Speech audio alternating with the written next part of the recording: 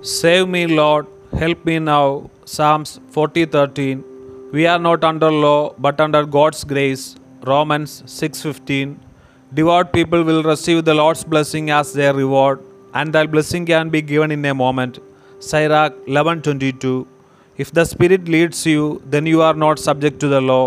Galatians 5:18.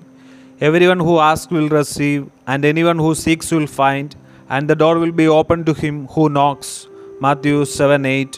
Give thanks to the Lord because He is good, His love is eternal. 1 Chronicle 16:34.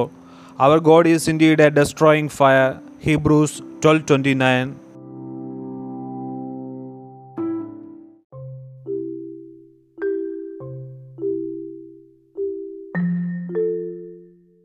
കർത്താവെ, എന്നെ മോചിപ്പിക്കാൻ കനിവുണ്ടാകണമേ. കർത്താവെ, എന്നെ സഹായിക്കാൻ വേഗം വരേണമേ. സങ്കീർത്തനങ്ങൾ 40:13. നാം നിയമത്തിന് കീഴ്പ്പെട്ടവരല്ല, കൃപയ്ക്ക് കീഴ്പ്പെട്ടവരാണ്. റോമ 6:15.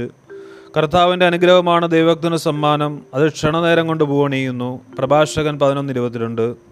ആത്മാവ് നിങ്ങളെ നയിക്കുന്നെങ്കിൽ നിങ്ങൾ നിയമത്തിന് കീഴല്ല. ഗലാത്തിയ 5:18.